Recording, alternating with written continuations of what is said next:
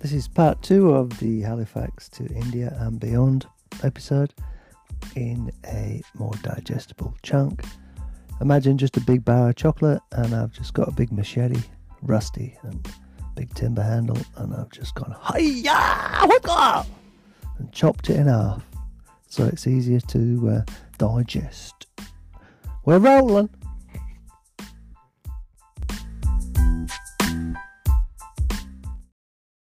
In England, you're just another person, but out here we got a lot of attention. It was overwhelming. It makes me realise that being famous is a curse. When you're hot and tired and hungry, it's hard to deal with, and sometimes you'd crack. But sometimes you get like 100 people just intently staring at everything you do. We chose to be there, it's our own issues. But sometimes you weren't the perfect person and you just crack. You might try and stare back at them or something like that. Stare each one out. But they didn't mean anything by it at all. There was one time this guy, we were trying to cook some food because we were starving. And we tried to go off the road in the shade, but where the shade was, it was just full of shit. People had just gone down there and taken a dump, and there's flies everywhere, and we'd gone back up, so the only place we could cook was on the edge of the road itself. And I was actually making chips. I'd got some oil and got some spuds, and we were frying up these chips. And this guy just stopped, and he was just staring at us, like drilling holes in us while we were trying to make these chips. And it was rude. I admit it was rude, but no, I'm not going to tell that story. I sound like a wanker. No. Oh, no. No, don't tell that story. Shall I tell the story? Okay. So, I just don't want to sound like a complete dick, but you've got to put yourself in the situation. I think this was in West Bengal. This was a while later. But so he's with his wife, and he was watching us so intently, and we just wanted some space. And it stopped, and he was holding his chin and just watching. And I just had enough, so I just rolled down the back of my cycling shorts, so my bum crack was like really exposed. And I was squatting down cooking these chips, and I could see him out the corner of my eye, and his wife was absolutely cracking up laughing. But he had this really stern face, and he didn't blink. I don't know, you couldn't shock an Indian person, I don't think. They've seen a lot of stuff. We didn't have any guidebook, any language. We couldn't even say, hotel, please, now, or guest house. So we were sort of stuck in a corner trying to suss out where there was a guest room. And this bloke in a yellow T-shirt just kind of came out of the crowd and said, "Oh, you need help?" Yeah, and he's, "Follow me, come on." So we're following this dude through the crowd, and he's got this bright yellow T-shirt, thank God, so we're just following this bright T-shirt, and he found us this little guest house. It was just a room with a little tiny table and a fan, you know. That's the luxury of being in that space. It seemed a lot better in the morning. It was nice and cool, and there wasn't as much traffic. We'd been cycling through the paddies, and we'd seen this sadhu guy outside this temple. He's under this big banyan tree, like this big fig tree, and they put big ribbons and decorations around, and they're really sacred, which he's got like long dreadlocks and really dark skin. And he's got these robes on, and he's cross-legged, and we saw him in the garden. He's pulling up all this marijuana, and he's sat there under this tree, chuffing on this big joint. And he's offered us some, but we don't need it. we were high on just eating food. Blood sugars would go down. You'd eat some food, your blood sugars would spike up. I think because between New Delhi and Nepal, even in Nepal, because it's not all hills, you go across a delta and then you go up into the hills, over the foothills. I think on the plains, people seem more intense. Maybe it was the heat, maybe it's probably the population and the fight, but in the hills, people were more tired and they didn't hassle you as much because they were knackered as well, and they were often walking up hills carrying big loads. But this sadhu was super chill because he was stoned, so he was just chilling out, and he didn't hassle us at all. He's just waved us under the tree and offered us some water.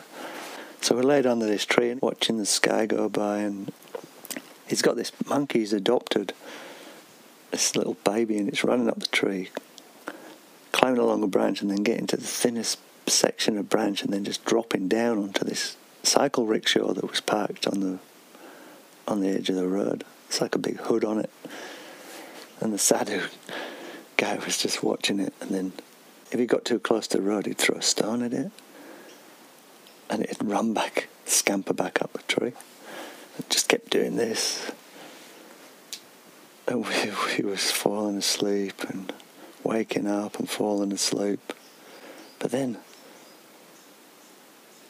we realised we'd left it way too late, and down the track you'd start planning your days much better than that. You'd normally get some food early, then get a shower the best way you could. It could be a hose pipe or just jump in a river, however you could get it. Cool yourself down, then put all your long clothes on so you wouldn't get flogged by mozzies. And then you'd just tiptoe to the place you were going to camp. And when you camped, it could be in a bus stop or on a soccer pitch or under a bridge, wherever you camped, you just made sure that it was just one night, so no one knew. They couldn't get any sort of habitual on you, so they could come back and rob you. But at this point, we were all new to this, and so we're riding along. We had no idea what was ahead of us. We didn't plan. We didn't know if there was a town coming up, and it was pitch black. And our torch was shit. It was just that little mag torch, and we couldn't see a thing. And we're just relying on the trucks that were nearly running us off the road. We'd just follow the lights of these trucks and then go a bit further. We couldn't camp on the sides because apart from there being like potential snakes, cobras, and there was actually a lot of flooded land from the paddies. Plus, there was lots of places where people stopped and took a crap and whatnot. We were riding along for ages, and then we saw this really faint yellow light on the right side. As we got closer, there was a white building, like a gatehouse, and there was this big stone slab tank out the front. And it was full of water, and there was these dudes out the front, and they were bathing themselves with this water. Looking back, it was probably holy water, sacred water, but we had no idea. We thought this was a hotel. And they waved us over. Yeah, come on, and they're having a bit of crack with us, and they gave us the ladle and the soap, and we had a shower, we just had a quick wash down, and there was these pine trees at the back, and as it was cooling down, the breeze was blowing through these pine trees and blowing this beautiful pine scent toward us. And in the trees, there's all these fireflies. There's thousands of them, and they were flying around the branches. But behind them, because there was no light pollution, there was just this thick blanket of stars, and it's hard to sort of work out what was a firefly and what was a star until it moved. It's just gorgeous. And it seemed like an oasis to us. And we looked back, and at the gatehouse was this small stone veranda, and there was a couple of teenagers there sat on these rugs, And there's this old dude chaffing on a chillum, you know, gurgling in the big pot. Like, and the younger teenage guys had waved us over. We sat chatting to them, and we kind of just rolled our sleeping bags out. There's just a little light on this veranda, but there were so many insects. Like, when we were riding, if you didn't keep your mouth shut, you know, you probably wouldn't need dinner, because there's just so much stuff flying about. And they'd hit you in the eyes and stuff when you were riding. That was another reason to get yourself sorted out on camp before dark. This one of these teenagers, he said, "Oh, fish, come on, fish." And we'd cooled right down, but he said, "Fish, have fish." And I was feeling a bit crook, because I think I was already getting some deli belly. Because we're using chlorination tablets, but apparently they're not that great. And like amoebic dysentery and stuff, you needed to use iodine to get rid of that. And the best way was to boil it. And now I'd guarantee I'd be boiling everything. But back then we just had like a British gas type. You know, you really need a stove. You can use kerosene or some easily acquired fuel, and we didn't have that. So we're drinking sketchy water, basically. This guy gave us the fish, and I didn't realise until then that all my lips were cracked from riding the bike, and all this chili was getting into my lips. Then we got really hot because of this chili. I started sweating, and all these insects start sticking to our faces, and there's all these mosquitoes, and I'm feeling a bit sick, and I'm laid back on my sleeping bag. Because we weren't even smart enough to have mosquito nets then. We had a British tent, but British tents are designed to keep the cold out, not keep a ventilation, so you couldn't put that up. And then these locusts came in, and as we were trying to get to sleep, and one got tangled in my hair, and it was scratching my face. Chillum guys just slurping on this hookah pipe all night long. It's just making me feel like spewing up. It's like my intestines just dripping. And I'm looking up at the stars, and the night's lasting forever, like rocking around on this stone floor. Eventually I get to sleep, and then it's only like an hour, and this truck pulls up and blasts its horn, one of these mega horns. You wouldn't think it was the middle of the night, because they're not worried about sound. There's no tiptoeing around the kitchen. They're just fully like, oh yeah. And so we've bleary-eyed looking at these trucks. Oh. Finally got back to sleep. And then there was an almighty honey. Chillum guy's got this mic. The prayer was nice. It was just so loud, and it was all fully crackling and distorted. And it's so loud because this guy, he's not just got like a little amplifier with him. He's got all these sort of bullhorn type speakers running all around the mosque and then running down the road so all the locals can hear the morning prayer. We're just riding off at 5 a.m, pannier bags half tied up, and the speakers are just chasing us down the street.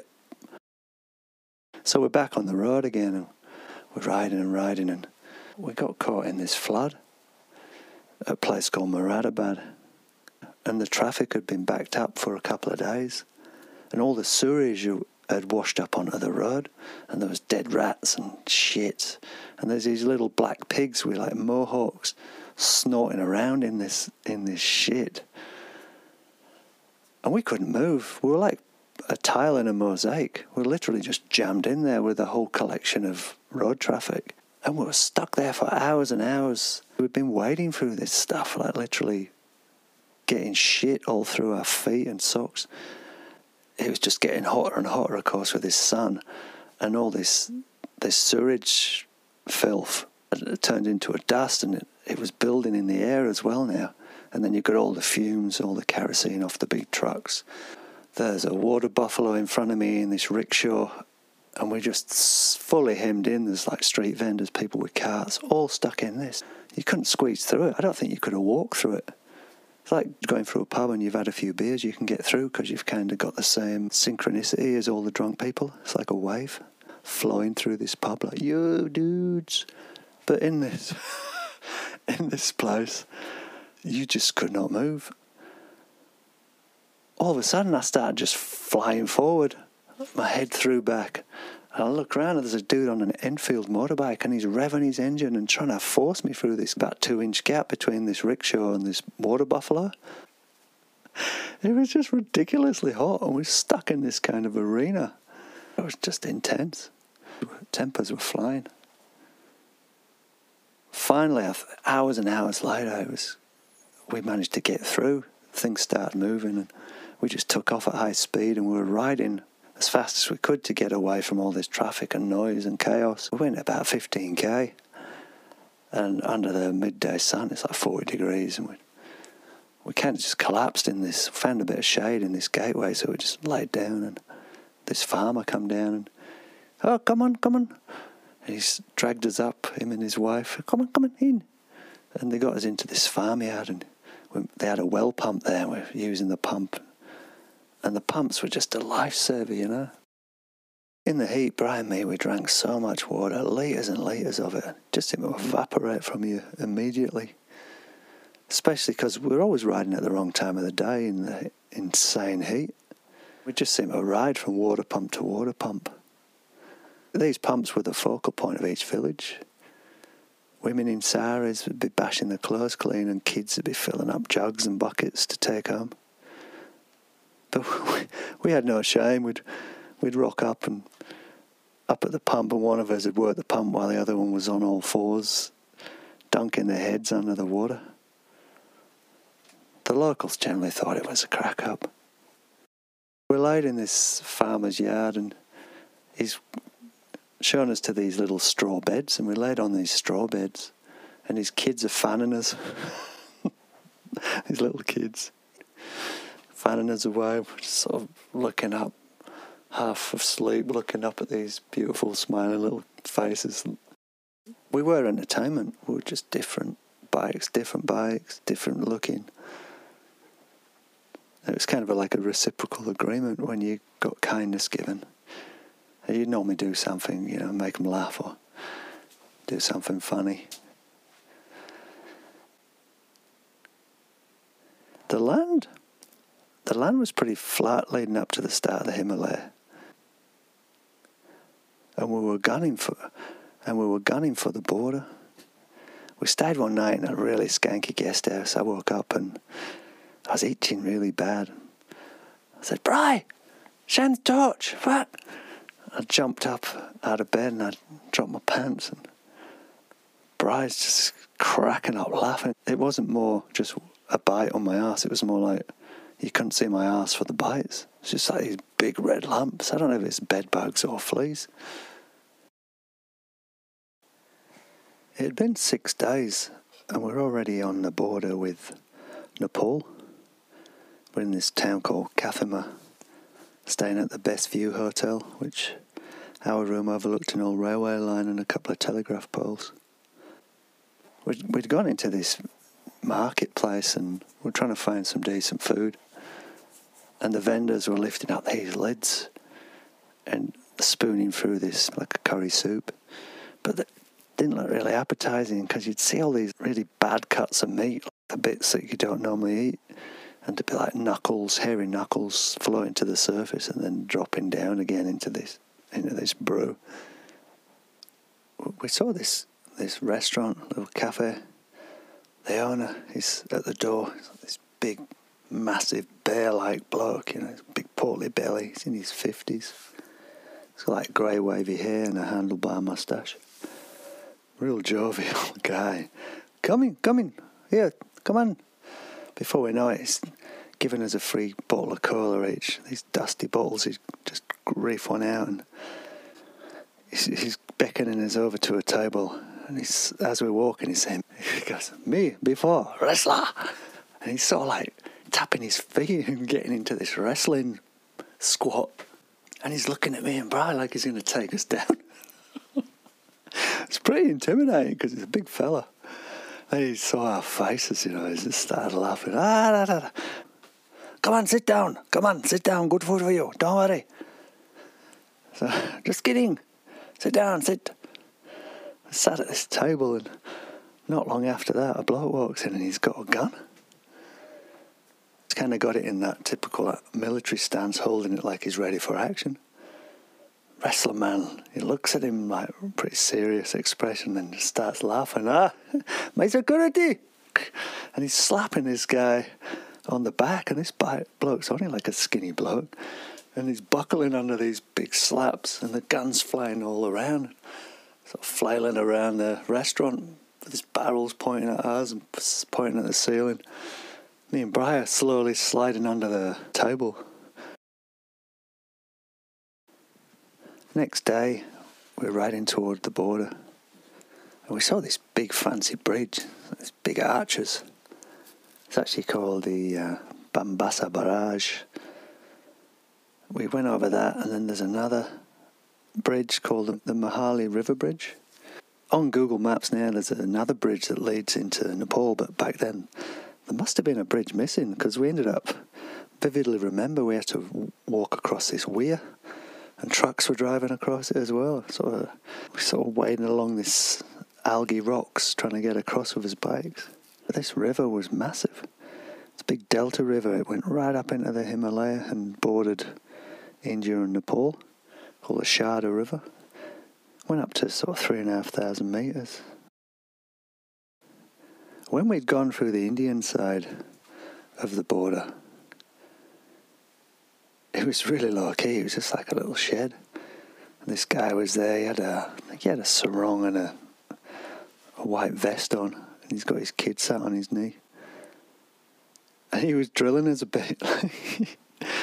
Looked at the passports. Oh. Why are you leaving India? Don't you like India? I said, no, yeah, we're just going to Nepal. He had us sat there for ages. I thought he was going to say there was some sort of issue. I just felt that way with all officials crossing borders. He sent his kid off with the passports to go and get stamped somewhere. I don't know, it must have been an outpost or something. The Indian brochure that the embassy had sent me back then had this amazing poverty filter. There's all these princesses in these beautiful saris and handsome dudes in suits and robes, and all this wildlife running around this lush rainforest, and then the lush paddies and all this amazing food that was just divine. It was an absolute contrast to where we were, in the backwaters, in the poor areas where food was really simple and it didn't have that much nutrition in it. And it was a battle. But we did end up back in India. We came back in later on. So we gave it a second chance. And to be fair, we enjoyed it a lot more too. It was in West Bengal. The little cute kid, he come back with the passports. He's running up, he's out of breath. And he hands the passports back. And he smudged my stamp with his thumb in his excitement. After the shed, we had to wade across another weir to get to Nepal. And we come up on this bank and just there's no one around, so we just started riding through this village. And there's still no one around, so I think we were a bit, we weren't that savvy back then about border crossings, because it's not something we did manually. Normally you'd fly in through an airport. So we just took off. We're riding through this village and looking at where we're going to go, because our map actually ran out in India. There was just this big blank space for Nepal. So it's just a real remote, low-key village. There was dirt road, piglets running around, chickens and goats. But it was instantly quieter. It was much more peaceful than in the Indian side. There was no real obvious immigration point. There was no gate or anything. We just rode off through this village. We had this voice behind us, and we stopped riding. This guy's, excuse me, please. Yeah, sorry. You need visa. Where are you going? So we ended up back at this bloke's house. He was asleep in his hammock when we'd gone past, and he'd swung out and run after us in his sandals. We got back to this open fronted house. He had to shoo the chickens out the front, and he's got this desk there. He actually let us pay in Indian rupees, which was good, because just being over the border, it didn't make much difference to him. So we paid him the money. He goes, photo? Oh, no. We ain't got a photo. He goes, this is a problem. You need photo. I thought, oh, shit. I think back then the nearest place to get a photo was back to Delhi, New Delhi. And he said, you need to return. Get photo, can't return here. We just couldn't think of anything worse. I think we would have rather gone over the Himalaya into Tibet than go back along that road. I had my wallet open, and he'd seen this American dollar in the front of my wallet. He said, give me that dollar, and I'll take the photos later. Made sense to us. Seemed logical. And that's how we got into Nepal. Not much further down, we met these local farmers. And one of them had actually drawn us a little map on a piece of cardboard showing us where we had to go.